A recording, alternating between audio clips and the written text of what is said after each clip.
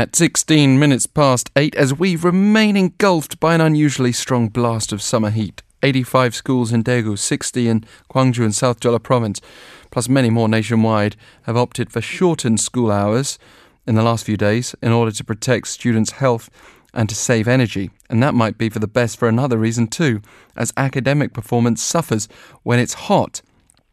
To directly quote Professor Jisung Park, taking an exam on a 90 degrees Fahrenheit or 32 Celsius day reduces performance by 14% of a standard deviation relative to a more optimal 72 degree Fahrenheit or 22 Celsius day. And we can now bring in Professor Park from the Department of Public Policy at the University of California, Los Angeles. Thank you for taking the time. Thank you for having me on the show. So we're certainly going through a heat wave, but Korean summers are never exactly cool. Different parts of the world are experiencing record high temperatures where they're not really used to it. And it's raised a lot of concerns about productivity, not just at school, but, across the board. But your research can inform us a fair bit on the human response to heat, can't it? Can you tell us a bit more about the situation in California? Absolutely, yeah. As you mentioned, what's happening in Korea is certainly part of a broader global trend. I mean, just in the last couple of weeks, we've seen record heat here in California, but also in New York, in Boston, and D.C. And as you mentioned, there are a lot of school districts, I think, especially in those areas of the country and of the world that are not quite as accustomed to heat of this magnitude, are sort of scrambling to figure out what the best response is. In the United States, individual school districts have a lot of autonomy over how they respond to situations like this, so the responses have varied quite a bit.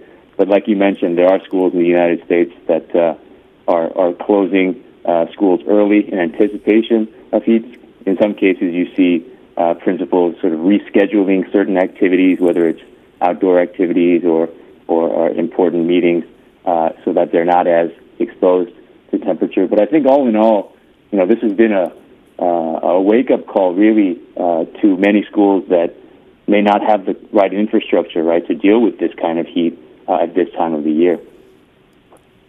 So we know extreme heat can be bad for the health, and that's enough reason in itself to discuss this. But when it also affects productivity and students' academic performance, can you tell us a bit more about that side of your research? Yeah, absolutely. If it's all right with you, let me try to quickly summarize two related but separate studies on this issue having to do with temperature and how it affects students, and then maybe we can talk about workers as well. But in the first one, a couple of years ago, we took data from roughly 1 million New York City public school students, and each June, these high school students take what's called a Regents exam. I think in Korea, the best way to think about it is maybe a cross between the Suneung and like a Kimalgosa. It's a high-stakes exam. It's important for determining whether or not you can graduate from high school. Because it's taken across multiple days over a couple of weeks, we were able to compare students' performance on these exams on days that were hotter or cooler, right, and relative to his or her own average. And that quote that you mentioned at the outset comes from that study, where we find that hot temperature on the day of your exam affects your performance considerably. So that's a problem, especially if you have these important, very high-stakes exams that determine so much of not only your educational future, but possibly your economic future as well. So that's one part of the equation. Another aspect has to do with this more long-term effect, right? Whether if you experience more hot temperature events during the school year, more hot days such as the ones you're experiencing now, during sort of pedagogically or class-relevant periods, you actually learn less.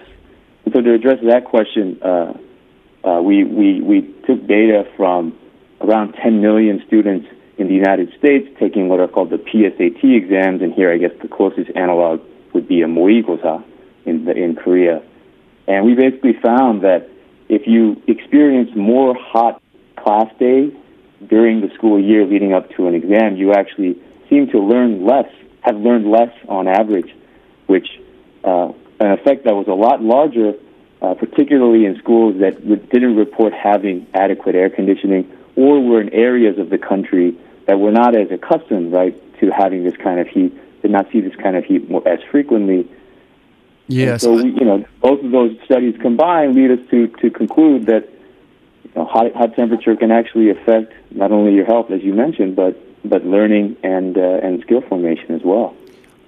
Now, a number of teachers, and perhaps yourself as a professor, you'll be aware of this, would have said at a more anecdotal level that, of course, heat plays a role. It makes us all feel lethargic, shortens our attention span, makes us feel, frankly, like we don't want to do much of anything productive.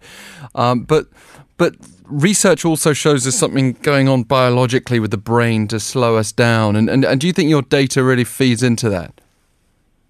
Yeah, I think that's a great point. I mean, look, I think anecdotally we've all been in that situation. I've certainly been in that situation as a student and as a teacher, and I can tell you it affects me both ways. Part of the motivation behind the research was to try to use, if you want to call it big data, to substantiate these kinds of anecdotal references, just to get, just to put some more statistical oomph behind it. In terms of thinking about, whether these effects are something that you want to consider for policy, the statistics probably back it up as well. Whether or not this is exclusively due to how temperature affects the brain and how quickly it's functioning, or whether it's just making us just a little bit slower, a little bit more lethargic, or get tired more easily, or whether it's because you're not able to sleep as well the night before. These are things that the research is only really beginning to tease apart. Yes. But on net, we know that extreme heat is certainly not very helpful when you're trying to learn. I mean, learning is hard enough as it is, even under ideal conditions, right? Well, this month, I'm sure many of us will have come across some of the headlines suggesting that brain performance slows by 13% as a result of heat. And obviously, again, it's very hard to measure these things for all of us as a population across various age groups. But young people, students, seem to be an easy subject to these studies because they are so noticeably affected by the heat. And that brings us on to the question of what to do about it. Air conditioning is an obvious solution. But I'm interested in your thoughts on that, Professor Park, because there's something very interesting psychologically about air conditioning. We control it. So unlike the heat, where you can't really blame anyone for that, it's very hard to please everyone with air conditioning. Some will say it's still too warm. Others will say, no, it's too cold. And whoever's in charge of the air conditioning plays that very challenging role of trying to keep everyone happy. That's right. I'm reminded of Goldilocks and the Three Bears, right? One thinks it's too hot, one thinks it's too cold with the soup. Certainly air conditioning, when you're dealing with many hundreds or thousands of occupants in a building, that kind of problem might present itself as well. If I could just take a step back, there are a couple of really interesting and important layers when it comes to air conditioning, right? One is just how few schools, or relatively few schools, seem to have AC, at least in the United States, which is one of the most highly air-conditioned countries in the world. Why that is the case is still a bit of a puzzle that we're trying to unravel.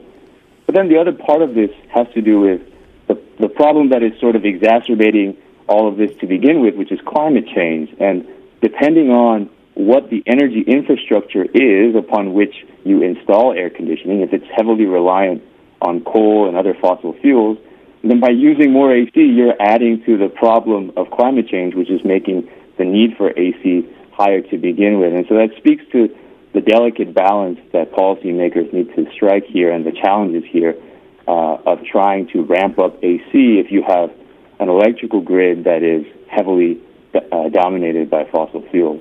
Very important points, even beyond trying to find the Goldilocks zone, which probably is something that puzzles or perplexes teachers on a regular basis. Those who are lucky enough to have air conditioning by the sound of it. Professor Park, thank you for joining us today. Thank you for having me.